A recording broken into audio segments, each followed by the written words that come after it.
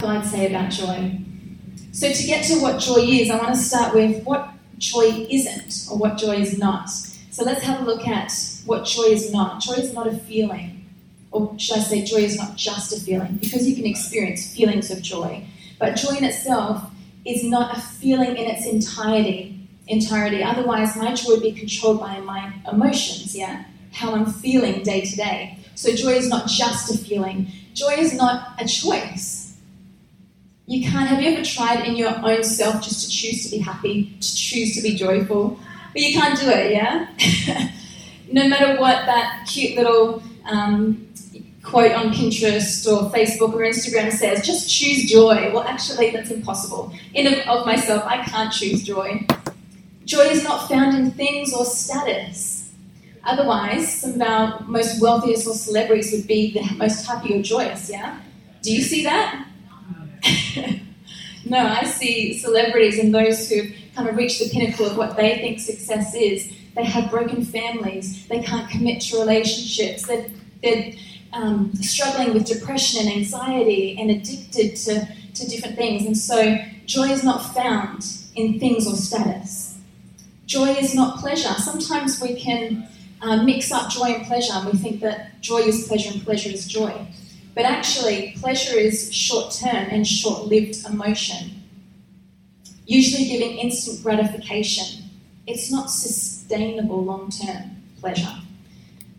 And the last thing is, joy is not the absence of pain. It's not the absence of pain. In fact, I've actually found joy in conjunction with peace being an anchor through times of pain in my life personally. In the book The Breadcrumbs, author C.J. Jackson defines joy as a profound, compelling quality of life that transcends the events and disasters which may arise at times. Joy is a gift, a divine dimension of living that's not shackled by circumstances. It's a good explanation of what joy is. It transcends the events and disasters which might arise. It's not shackled by circumstances. I mean, you just have to read Philippians and read the stories and the letters that Paul wrote to the early church to see that. I mean, he's literally writing these letters after being severely flogged, beaten, thrown into prison. He lost everything for the sake of the gospel. And sitting in that prison cell, in chains, he pens, "Rejoice in the Lord always." And again, I say rejoice, because he knew what inner joy is. And nothing that anyone did to him or took off of him could change that. Because there was nothing that they gave to him. It comes from our Lord Jesus. That joy cannot be taken away from you no matter what the circumstances when you know him. Hebrews 12 verses 1-3 says, "And let us run with perseverance the race marked out for us, fixing our eyes on Jesus, the pioneer and perfecter of our faith. For the joy set before him, he endured the cross, scorning its shame, and sat at the right hand of the throne of God. Consider him who endured such opposition from sinners, so that you will not grow weary and lose heart." See, some of us are growing weary and losing heart because we're not considering what Jesus endured with joy. Or you can change that to with purpose. And what was his joy? What was his purpose? Why did he endure what he did? For you and me. We were that joy. We were that purpose. And so can I say to you that purpose, that pain with purpose, is very different to pain without purpose. Any mother that's been through childbirth will tell you that. With Zara, when she came into the world, pretty soon into the labour, I had an epidural. And so, the birth came and I was on the phone chatting to my mum, and the doctor was saying, "Okay, you can push now." "Okay, Mum, I think I better go." And so it was a great experience towards the end there, because I felt no pain in that moment. And then I had my beautiful girl with me. But Savannah, on the other hand, came into the world very quickly, like a whirlwind. I had no time to have no pain management whatsoever. And so I felt every single pain and coming through Savannah, bringing her into the world. She was definitely, I felt every moment of it. And so, but what got me through that pain was the purpose behind it, yeah? I knew that through that pain, I was going to hold my beautiful baby girl for the first time. She was going to look into my eyes. I was going to say, we did it together. I'm your mum. We did it. And so that purpose for me, through that time of excruciating pain, got me through. And it's the same with Jesus, hanging on that cross for us. It was the purpose behind. He knew what was at stake. It was you and I that was on his mind. For the joy set before him, he endured the pain. And so let me ask you, what is it that you're setting before yourself? If you feel that you're going through a season of circumstances of pain or trouble, what are you setting before your eyes? What are you setting before yourself? James 1 verses 2-4 says, "Consider it nothing but joy, my brothers and sisters, whenever you fall into various trials. Be assured that the testing of your faith through experience produces endurance, leading to spiritual maturity and inner peace. And let endurance have its perfect result and do a thorough work so that you may be perfect and completely developed in your faith, lacking in nothing." Consider it joy, pure joy when you go through trouble, he's saying, my brothers and sisters. You know, sometimes I would read this scripture and my head and my heart would have a bit of an argument. I'm like, God, I don't know. When I'm going through trials, I don't really consider it pure joy. I don't know about you. But when I'm going through tough times, when I'm going through trouble, I don't really think, gosh, this is a joyful time. I'm considering this joy. But if we dig a little deeper in what the scripture's saying here, you know, when life is all sunshine and roses, it doesn't actually grow us in maturity. The same way that a trial does. True? And so that's what it's saying here. Be assured the testing of your faith through experience produces endurance, leading to spiritual maturity and inner peace. And let that endurance have its perfect result and do a thorough work so that you may be perfect, completely developed in your faith, lacking in nothing. So this is the journey. Sometimes when we come to trials, when we come to situations that are tough, it tests what you believe. It produces endurance. It has made me push deeper into God and not just rely on who God is to my parents, who God is to my husband, but who's God to me in those moments of pain, in those moments of trial. And who am I in God? Who am I in Christ? It's made me question my motives. What's actually really important to me? None of that happens when we're just cruising through life, unhindered. You know, sometimes I just want to wrap my girls in bubble wrap. Protect them from everything. I don't want them to have any horrible experiences. I just want them to go through life having lovely experiences and enjoying great friendships and love. But, you know, it's impossible to actually bubble wrap them and to protect them from everything. And even if I could, it actually would be doing them a disservice, right? Yeah. Because they're not going to experience what it's like to grow through things. They're not going to mature spiritually. They're not going to mature developmentally. And so if I just try to protect them all the time from any hurts or any pains or any discomfort, they're actually not going to walk through life and experience what it's like to have disappointments. And how do I deal with that disappointment? What do I do with it? And so it's the same with God. If he was always trying to protect us and cover us and keep us from experiencing anything nasty or horrible in this life, or any trial or tribulation, then we might be, in a sense, in that space happy, but we're not fulfilled, we're not growing, we're not maturing. We don't know what it's like to walk through a situation where you've just lost a loved one and still know the peace of God and still know the joy of God. You don't know what it's like when a relationship melts down and you know you come to God, pour out your heart and just say, Lord, what do I do with these emotions? What do I do? And walking through that, and then God increases in your faith. He makes you stronger. You come to different tribulations and trials. Then the next time it's like you deal with it a little better and a little better again, because it grows upon precept, strength upon strength. I love what Dolly Parton says. The way I see it, if you want the rainbow, you got to put up with the rain. Isn't that good? She's actually quite an incredible woman. We watched a documentary on her life on Netflix, and she grew up in a poor family. It was like a massive family, all girls, and she had a strict father, but she had a dream in her heart, and she thought, it's great if you have Netflix. It's on Reese Witherspoon's new program series, yeah. And anyway, I loved watching it, and I just had to put that quote in. If you want the rainbow, you have to put up with the rain sometimes. So for the joy set before him, he was able to endure the cross. What is it maybe that you're walking through that you need God's joy to strengthen you for? It's our superpower. Nehemiah chapter 8 verses 10, the joy of the Lord is my strength. The joy of the Lord is my strength. And we don't experience that any more than those times of trial and those times of testing, knowing that the joy of the Lord is your strength. You know, the great thing about joy too is it doesn't have to do with personality. So if you're not naturally a really happy, bubbly person, you can still have joy.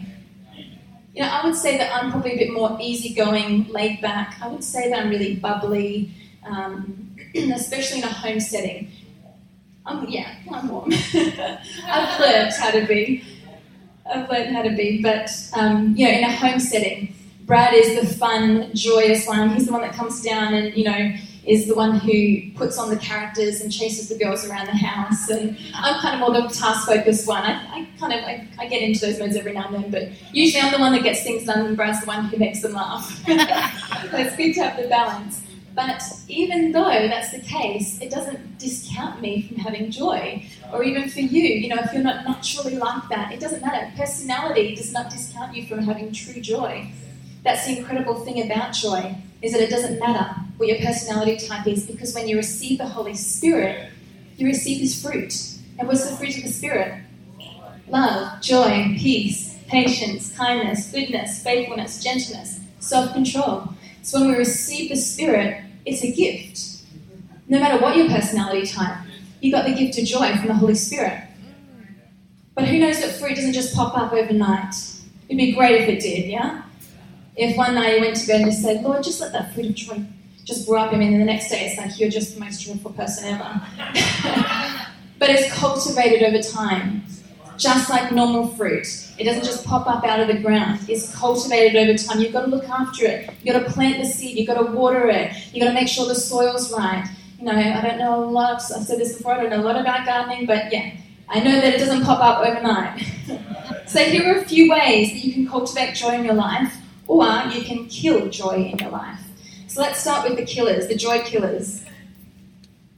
The first one is unsatisfied expectations. Unsatisfied expectations is a joy kill. Have you ever been to a movie that someone has really talked up to you? They said, man, that is the greatest movie ever. You're going to love it. You have to go see it. And then you go and see it, and you're bitterly disappointed because they've built it up so much to you. However, if you'd actually just walked in and you hadn't had any expectation at all, you would have walked out going, that was a pretty good movie. But because of you had this expectation it was going to be the greatest thing you've ever seen, all of a sudden, your actual experience is down here. That's the power of expectation. Expectations are huge when it comes to our relationships. If you go into a relationship expecting the other person to fulfill every one of your needs, you're going to be let down time and time and time again. No matter if it's a friendship, if it's boyfriend, girlfriend, if it's husband and wife, if you're expecting that person to fulfill all of your needs, you're going to be disappointed. Because if you do try to do that, to fill each other's needs, then we actually become so reliant on one another. Then we kind of become possessive and then needy, and then the relationship gets quite unhealthy. Because we were made to receive what we need to receive from our Father. And when we come into that place with Him, that secret place with Him, where He fills us with His joy, with His life, with His abundance, with His peace, when we connect with our Father's heart, and He tells us how incredible we are, and He loves on us, and He encourages us, and we read in the Bible, different revelations the Holy Spirit pulls out to us, then actually that tank is pretty full within us. And so then it's not my empty cup trying to draw from your empty cup, and your empty cup trying to draw from my empty cup. But it's actually drawing from that well that never runs dry, the river of living water that you can just keep on drinking and drinking and drinking from the Lord, and it will never run dry. So then when you do come to your relationships, then it's just the icing on the top, yeah? Do you ever feel like sometimes you're just going through some joyless routines in life? I have before. Maybe you're discontent with the way your life's progressing. It could be that your expectations for your marriage haven't been met. Maybe your kids aren't living like they should. Perhaps you don't have everything you want. A bigger house, a nicer car, a better job. Here's the truth. A spirit of discontentment will rob your joy. Listen to how Paul describes the secret of being content with what God had given him. In Philippians chapter 4, verse 12, I know what it is to be in need. I know what it is to have plenty. I've learned the secret of being content in any and every situation, whether well-fed or hungry, whether living in plenty or in want. I find it interesting that Paul calls contentment a secret, something to be discovered, a mystery. He had to learn. He said, I had to learn how to live with unmet expectations. You know, I find this especially relevant in our world right now, where you can pick up a device and instantly have hundreds of reasons to be discontent with your life because of the 1% of someone else's life that you see on social media, which of course is their best moments, right? And comparison will kill your joy like nothing else. You know, you might be wishing you had someone else's life or money or influence, but do you actually know what it's like to walk in their shoes? Do you know what struggles they go through? Or do you just see what's posted online and what's portrayed in their life? You know, I've sometimes looked at someone's post and actually known the true behind-the-scenes story, and it's been worlds apart. Because the truth is, we're all going through something. We may not be going through the same thing, but we're all going through something. And if you look online and you think, oh, if I just had her life, or if I just had her job or his job, that's going to kill your joy, because you might actually be going through something right now that God's preparing you for. But if you're continually looking here, this person, that person, what are they doing? What's he doing? You're missing the joy in the moment, the beauty in the present. Discontent and comparison are great joy killers. So to cultivate joy, we have to learn the secret of enjoying and appreciating where we are now. Not saying you can't have goals or dreams, because that's important too. You know, God teaches us on that as well. But if you're always looking to where you want to be or to where other people are, you miss the contentment of what's happening right now. You miss the beauty of what's happening right now. If I was always thinking, oh, I just can't wait till my girls are in school and then I have my own free time, I just can't wait for that, I can't wait. And then I get to that time and then I've missed the beauty of these young years. You know, having their handprints all over the glass in the living room, picking up their toys, and the joy of bubbles, and, you know, just loving to experience life and to see new things, and as they start to talk and to hear new sounds, it's like, if I'm always looking ahead, I miss that joy right now. It's about learning the secret of being content. The second killer to our joy is unresolved conflict. Our joy evaporates when we allow conflict between ourselves and another person to go on.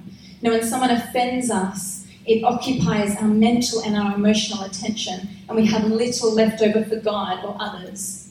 Anger clouds our heart and obscures our view of God, draining away our joy. Can I be honest with you? Yeah? So this week, when I'm putting together my message on joy, I hope it's okay for me to share. I probably should have asked you beforehand. Brad and I had a disagreement, a pretty big argument about something, and I'm sitting in the office, and it's like 10 o'clock at night, and I'm trying to do research, and I'm just, trying to hear from the Lord about this sermon on joy that I'm giving on Sunday. And all I can think about is what I should have said, or how he's wrong and how I'm right. And this anger is clouding my vision. Well, I'm trying to learn about joy. And so I had to come to my husband. Actually, I was a bit mad with him, so I just texted him. I can't actually talk to your face right now, but I'll send you a text. Yes, it is a big house. It was. And so I had to come to a place of reconciliation first before I was able to put together my message for today. And so it's true, conflict is a killer of our joy, and it totally obscures our thoughts, our minds, our hearts. It takes over. Hebrews 12 verses 14 to 15 challenges us not to allow relational ruptures to fester because bitterness can set in. We read it here. Make every effort to live in peace with all men and to be holy. Without holiness, no one will see the Lord. See to it that no one misses the grace of God and that no bitter root grows up to cause trouble and to defile many. It makes Philippians chapter 2 verse 2 says, then my joy is complete by being like-minded, having the same love, being of one spirit and one purpose. It's about unity. Joy comes when there's unity. And that's why we're talking about the three values, unity, joy, and generosity, because when you have unity, you have joy. True? So when Brad and I are unified, there's more joy in our home than when we're disunified, when we're in discord. And so this is what in Philippians, Apostle Paul's saying, then make my joy complete by being like-minded, having the same love, being of one spirit and one purpose. Do you know what makes my joy complete? When I see our church family unified, looking out for one another, supporting and loving one another. You know, I love how just recently our church family rallied around Sarah and Adam and James and Erica when they were moving home and just helped, you know, and I know that the Saturday that James and Erica were moving, man, that was a hot day, yeah? It was like the heat of summer, but you guys were there and you were able to help and to be of assistance and just to support and rally. And I know that there's a lot done that I don't see as well. But that's what makes my joy complete. I love it when we come together as a family and we support and we love and we help each other out. So the third joy kill is guilt. And this is our last one, our joy kills, before we go on to something a little bit more positive. Just take some water.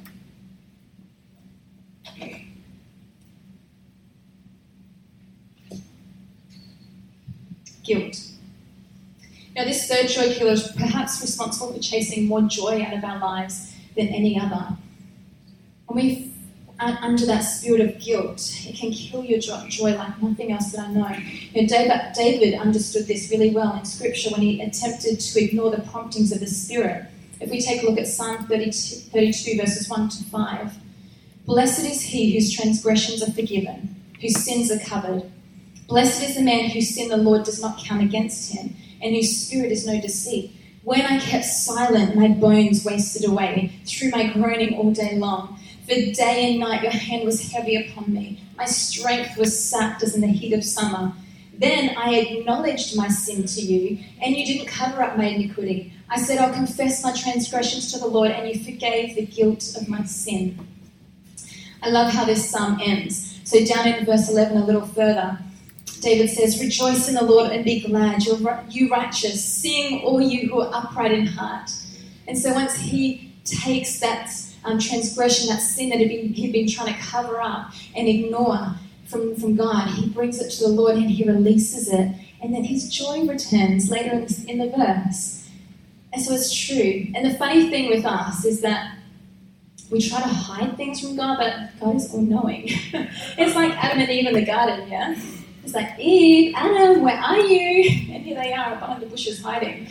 It's like so stupid. Of course God knows everything about our lives, everything about every thought that we have and who we are. And so we can't hide anything from him. So why try? Don't let a spirit of guilt and condemnation and shame keep you separated from God, because it will eat away at your joy from the inside out. You know, David was one that God said of him that he was a man after God's own heart. He was a man after God's own heart. Yet if we look at his life, in spite of that, we see David slips pretty far into sin at one stage of his life, right? He was in the wrong place at the wrong time. And it said in Scripture, in a time where kings went to war, David stayed behind. And so he should have actually been with his men at war, but he chose to stay in the palace. And then he gets a glimpse of this other man's wife, and he starts to lust after her, and then he eventually sleeps with her, and then he feels like, oh my gosh, what am I going to do? And so then he kills this woman's husband in battle while he's at war fighting for his king. He kills this woman's husband so that he can have her to himself and he can try and hide his sin. And so that's a pretty full-on fall from grace, would you say? David knew the weight of sin. He knew the weight, probably more, of what it's like to be disconnected from God, because he was the one that said, he's penned all these psalms to the Lord saying, oh, lover of my soul. You know, he's in love with Jesus, with Christ. And then this sin puts a wedge between him and God. And so that's why he's saying, my guilt was sapped like as in the heat of summer. My strength was taken from me. You know, my, what does he say? Sorry, I'll come back to the scripture. Day and night your hand was heavy upon me. My strength was sapped as in the heat of summer. My bones wasted it away. He's such a psalmist, isn't he? My bones are wasted away. My strength was sapped as in the heat of summer. But it's true. That's what guilt does to us. That's what shame does for us. That's what unrepented sin does to us. It separates us from the love of God. It separates us from the joy of God. And so it saps our joy from us. It's like kryptonite. You know, Superman and kryptonite, it's like that. It eats you from the inside out and it takes away your strength. And so there is some good news. Lost joy can be restored because David boldly prays in Psalm 51:12, restore to me the joy of my salvation. And God honors his prayer, just like he will honor your prayer. And so let's have a look at some joy cultivators. What are a couple of things that we can use to cultivate joy in our life? The first one is knowing that God is joyful. Do you know that? How God is joyful. We can be so greatly helped in our journey towards joy if we learn to see the Almighty, not as a taskmaster, not as a judge, not as someone who's waiting for us to slip up, but actually, he is joyful. He's the God of the universe with a smile on his face. There's Zephaniah chapter 3, verse 17. This is how God feels about you. The Lord your God is with you. He is mighty to save. He will take great delight in you. He'll quiet you with his love. He'll rejoice over you with singing. God delights in you. He breaks into song when he thinks about you. Isn't that hard to believe? It's true. The word of God is true. I love how the Living Bible paraphrases that. He says, is that a joyous choir I hear? No, it's the Lord himself exulting over you in happy song. Isn't that beautiful? Is that a joyous choir? No, it's God exulting over you in joyous song. Come on, that's who our God is. He delights in you. He breaks into song when he thinks about you. In Psalm 104, verse 31, it says, may the glory of the Lord endure forever. May the Lord rejoice in his works. Isaiah 65, 18 to 19, be glad and rejoice forever in what I will create. For I will create Jerusalem to be a delight and its people a joy. I will rejoice over Jerusalem and take delight in my people. When we see God as joyful, we're even more drawn to him, aren't we? He's not an aloof judge just waiting for us to mess up so he can unleash his fury on us. But no, he's created us to be his delight. You know, when Zara slips up, when Savannah slips up, it's not like I don't still delight in them. Of course I do, as their mum. I love them. It's actually really hard to discipline them sometimes because I love them so much. And it's the same with God. Even if we mess up, even if we fail sometimes, man, he delights in us. And we can come to him because he is always willing to receive us again and again and again with grace, with mercy.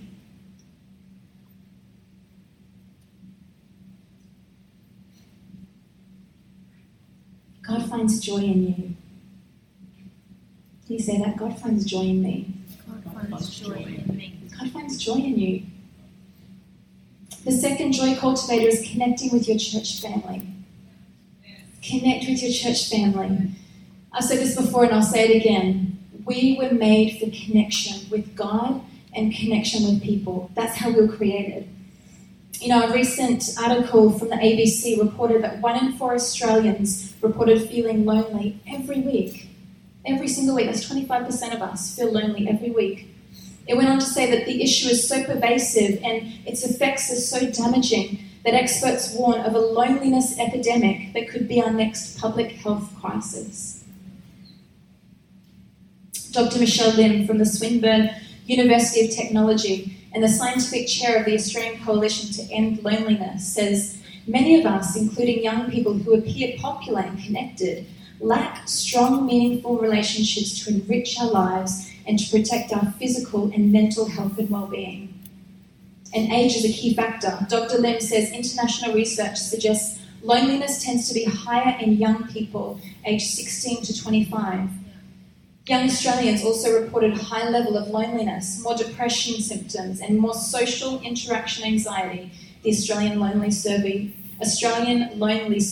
found out. Young people depict typically being surrounded by schoolmates and acquaintances, don't always connect with others in the way that they might appear to on their social media accounts, Mr. Woodward says. In that age group, you have emerging mental illness as well with high rates of anxiety and depression. Loneliness kills joy. We have to be connected.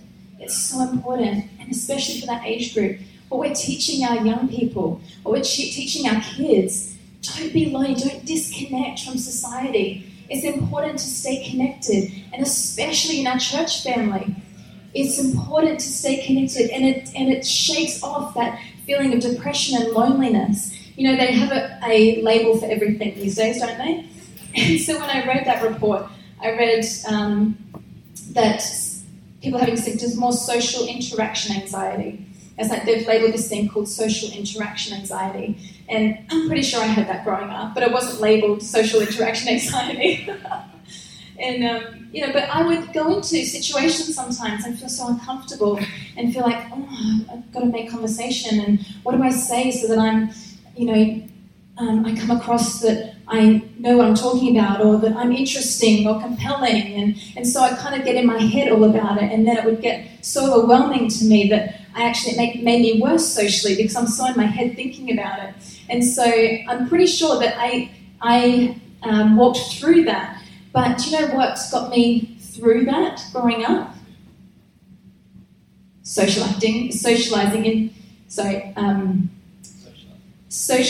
yeah.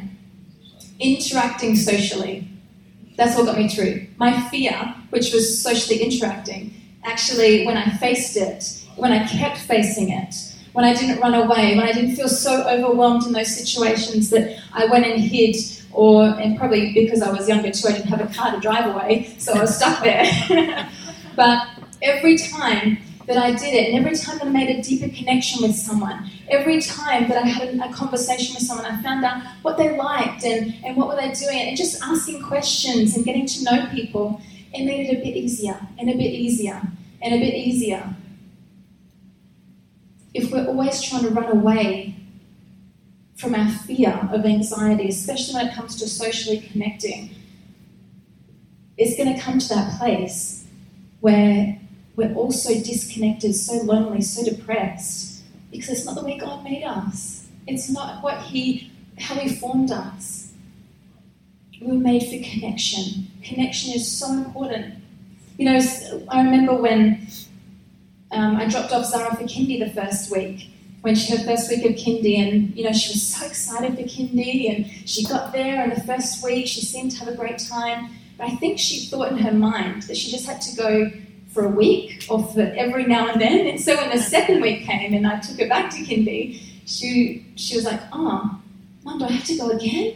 And I remember little 3-year-old Zara standing at the gate when I dropped her off, screaming at the top of her lungs, Mommy, come back! And so I had to leave her there. I walked to my car and I just broke into tears in my car. I couldn't break down in front of her. I'm just like, my little mama's heart just wanted to go and to pick her up and say, it's okay, you can come home with me. You don't have to face those people. You don't have to face, being socially interacting with others. Just come home with Mummy where it's safe and warm and we can play together. Everything in my being wanted to do that. But if I had have done that, I would have stunted her. I would have kept her from growing. And you know what? It only took like a week or two for her to grow out of that. And then she loved kindy. She loved making friends. She was the teacher's pet. And so if I had have taken her out of that situation of fear and anxiety in that moment, I would have actually robbed from her such a rich experience in kindy and making friends and learning what it's like sometimes to walk through little disagreements with each other. And so it's the same with us. If we take ourselves out of the situation, because we're adults, we can choose where we want to be, what we want to do. If we decide to remove ourselves, it may be safer in that moment. It may feel more comfortable in that moment. But long term, you're missing out on the richness of being in community with people. The richness of when you're going through the lowest of lows in your life, someone reaching out and saying, I'm going to come over. I just want to sit with you. Let me just pray with you. Let me love on you. The richness of that. Don't let social anxiety keep you from connecting or anything from connecting. Talking about the Apostle Paul in Philippians, he was contemplating in Philippians chapter 1, verse 25 to 26, whether or not it would be better to die and go to heaven with the Lord and spend eternity with God, or to stay on earth. I don't know if he was given the option, whether God said, come on up, Paul, and, we're just hiding eternity, or whether he was just thinking, what would it be like? And, maybe I should just leave this earth and go and be with Christ. But he said in Philippians chapter 1, verse 25, convinced of this, I know that I will remain and I will continue with all of you for your progress and joy in the faith, so that through my being with you again, your joy in Christ will overflow on account of me. Not even on account of Christ. The joy in him overflows with the brothers and sisters in Christ. And so here, this is the point. As I connect with you, as you connect with me, our joy overflows. We need each other. We need each other. We had a church retreat just recently where the team leaders all kind of gathered together and we did some brainstorming about goals for next year. And one of those nights, one of the highlights for me of that time together was we had a board game night on the first night we were there. And we were playing, has anyone ever played the game Articulate? Oh my gosh, it's hilarious. It's kind of like charades, but the other way around. So you can talk all about the thing you're trying to explain to the other person, but you're not allowed to act out. You're not allowed to say the word. And so let's say it's an ice block. You'd say, you have one of these on a really hot day and it tastes good. So you kind of got to explain it to them. And so we were playing and Pastor Brad and Solomon come to join our game. And Pastor Brad's explanation was missing in translation in Solomon's ears. And you know what Brad's like? He's like really over the top and explaining, and he's very articulate, and so he's giving all of these examples of what he's desperately trying to explain to Solomon. And Solomon's like, nah, pass. Or they're trying to explain the beach. And Brad's like, that big yellow sandy thing you go to with the water. And Solomon said, seabed?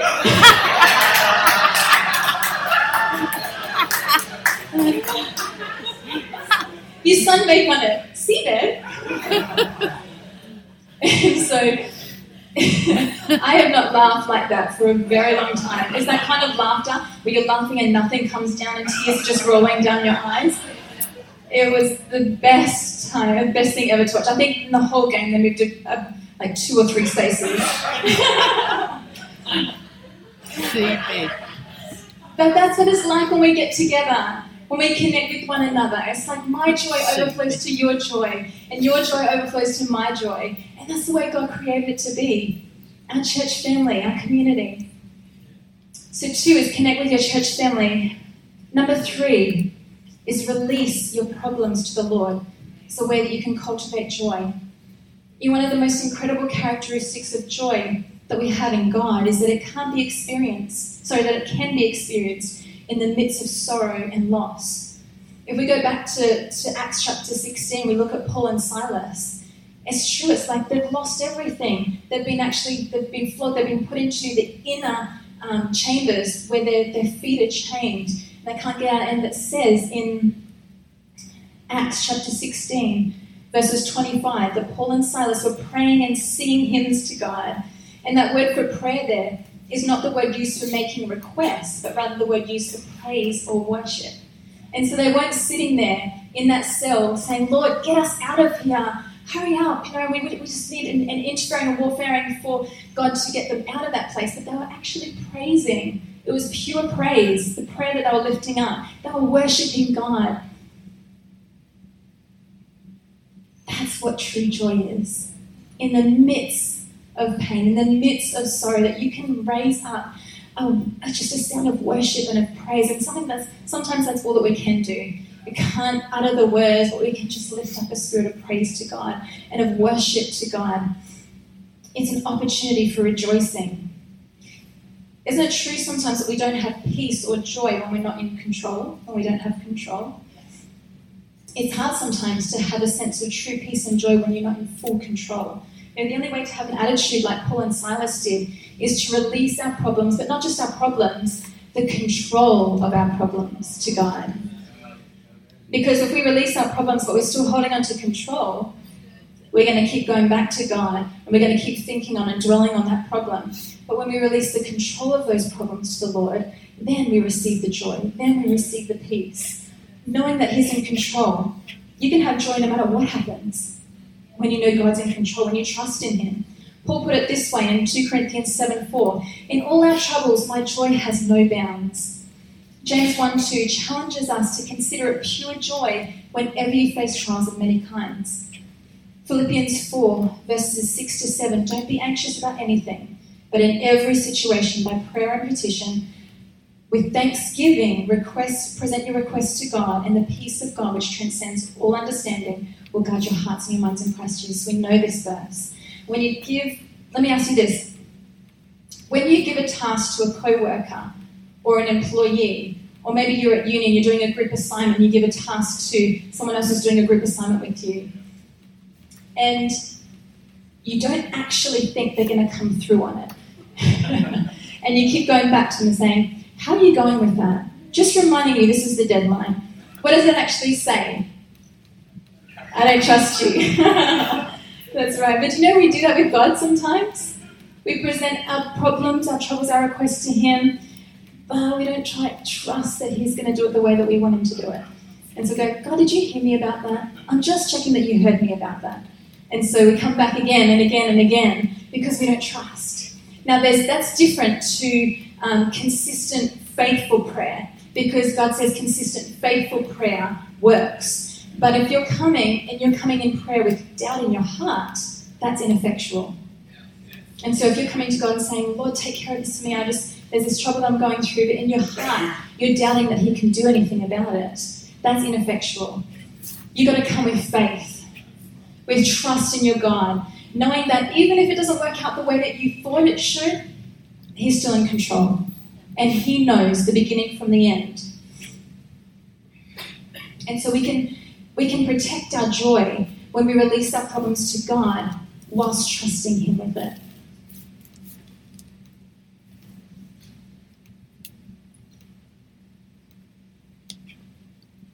The fourth thing is to remain close to Jesus. This is my last point, probably my most important. Remain close to Jesus. That's how you cultivate joy. To discover joy, we must abandon a search for it and go searching for the joy Himself. The one who is Himself joy. In 1 Chronicles 16, verse 27, it says, splendor and majesty are before Him. Strength and joy are in His dwelling place. Strength and joy are where? In His dwelling place, with Him. Psalm 16, verse 11, you make known to me the paths of life. You will fill me with joy. Where? In your presence. Yeah. With eternal pleasures at your right hand. Psalm 86:4, bring joy to your servant, Lord, for I put my trust in you. Psalm 94:19, when anxiety was great within me, your consolation brought me joy. If we want that kind of joy that is complete, lacking nothing, then we must remain close to our Father. Apart from Him, we can bear no fruit. The scripture, Brad preached about it a couple of weeks ago, about being grafted into the vine. And when you're grafted into the vine, then you produce fruit after the vine itself. Remain in me, this is John 15:4, and I will remain in you. No branch can bear fruit of itself. It must remain in the vine. Neither can you bear fruit unless you remain in me. And so the fruit of the Spirit, if you want to bear the fruits of the Spirit, you've got to remain in Him. You've got to remain in the vine. You've got to be grafted in. You've got to dwell in His presence. You've got to stay in that place of communion with your Father. That's where the fruit is born from. John 10:10, I came that they may have life and have it more abundantly. And as we finish up this verse, the word life in this verse, in Greek there's actually 3 words for life. So the first word is bios, the second is psyche, and the third is zoe. And so in this scripture here, where it says the word life, there's actually 3 different things it could be pertaining to. And so the first, which is bios, is the duration of life. It's that dash on your tombstone determining how many days you lived. The duration of life. That is not the word used in John 10:10. Then there's psyche, and it consists of mind and intellect, the knowledge you accumulate through your life while you're on your life's journey. The word psyche, where it's talking about the mind and intellect, that's not the word used in John 10:10. And then the third and the last is Zoe. The third type of life is Zoe life. It comes from one place and one place alone. It's a gift from God. Zoe life is life in Christ, and it's made rich in the presence of God and by cultivating an intimate relationship with the Word and with the Lord. Zoe is joy, righteousness, peace, purity, hope, wisdom, strength, so many more things. And it's yours simply because you've accepted Christ. Zoe life is a gift God gives to us. And Jesus came so that you could have life and life more abundantly. That's the kind of life that we're talking about here in John 10:10. It's the life that's abundant. It's the life in Christ. It's the life that's filled with joy and filled with righteousness and wisdom. It's the life that is abundant. It's not just the days you lived. It's not just the knowledge that you accumulated. It's life. It's life in Christ. If you haven't experienced that, come and see me afterwards. I can lead you in a prayer where you can experience that life in Christ, because there's no other way to live. There is no other way to live than in a Zoe life. You know, when I was growing up, my grandparents used to have, I think it was like a fad in that time, they used to have the fake fruit as like in their homes to decorate their homes. And it was cool back then, but I think back on it now, I'm just like, fake fruit? How do you want fake fruit in your house? You know, the green grapes or the little plastic grapes. But it's not a substitute for the real thing. You can't just go and grab one of those apples and bite into it, yeah? It's fake. It's, plastic. And so let me ask you a question. Are you trying to pass off fake fruit in your life? Are you trying to make out like you've got great joy or peace or patience? Are you really kind in front of people when the real people know you? You bite their heads off when they do something wrong? Are you trying to pass off fake fruit as real? Or are you cultivating in your walk with God, in your relationship with God, true, lasting, rich fruit of the Spirit? The only way to have real joy is to nurture your relationship with Jesus and keep in step with the Spirit on a daily basis. It's a daily walk, because one day we can be great and the next day we can be in the pits. It's a daily walk, cultivating fruit with Christ. It's about being close to Him, remaining close to Jesus, releasing your problems to Him, not holding on to them, connecting with your church family, and knowing God is joyful and delights over you, loves you so much. Can we pray this morning? Thank you, Father. Lord, we just repent, God, where we've tried to pass off fake fruit in our lives, where we've tried to fake it till we make it, when really, in certain areas of our life, Lord, they've been bankrupt. Maybe our joy has been bankrupt, our peace has been bankrupt. God, we want the real thing. We want to cultivate real fruit. Lord, we want to love like you love. We want to have the joy that you had when you set us before yourself, when you endured the cross. That kind of joy that endures, that loves. Father, help us. Help us to release our problems to you with trust, with abandon, knowing that you're so faithful and you never leave us. You won't forsake us, but you do the very best for us. Help us to be unafraid to commit socially with one another. Help us to make deep and meaningful relationships in this house, ones that last the test of time. Deep relationships. Father, help us to know you as joyful. Lord, if somehow throughout life we've got this picture of you in our head where you're always waiting for us to fall or to mess up so that you can reprimand us or tell us what we're doing wrong or judge us, Father, change that within us. Let us know who you truly are, that you love with abandoned love. Lord, that you desire us. You desire a relationship with us. You sent your son, Jesus, to endure a painful death so that we could be close to you, that we could be near to you. Help us to think on that so that we don't grow weary and lose our strength. Lord, I just pray right now in your presence that you would just illuminate in our hearts.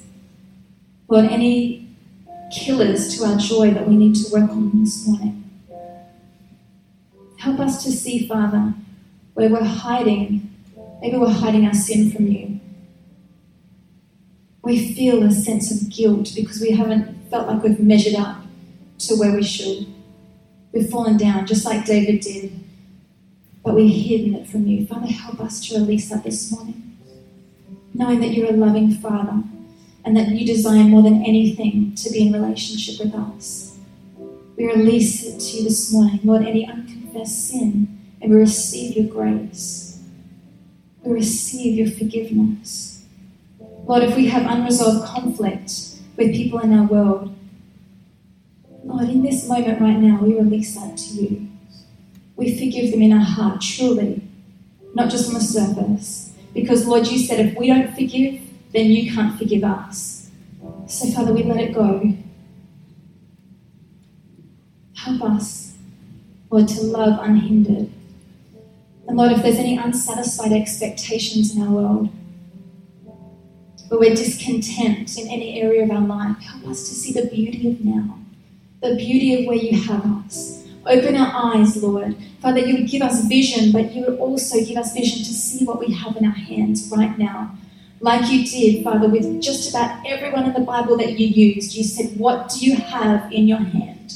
What is it that you have?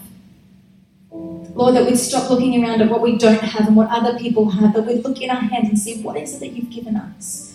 And as we're fruitful with that, as we're faithful with that, Lord, that your word says you'll increase. We love you, Lord. Help us in our walk with you. Draw us close. Amen.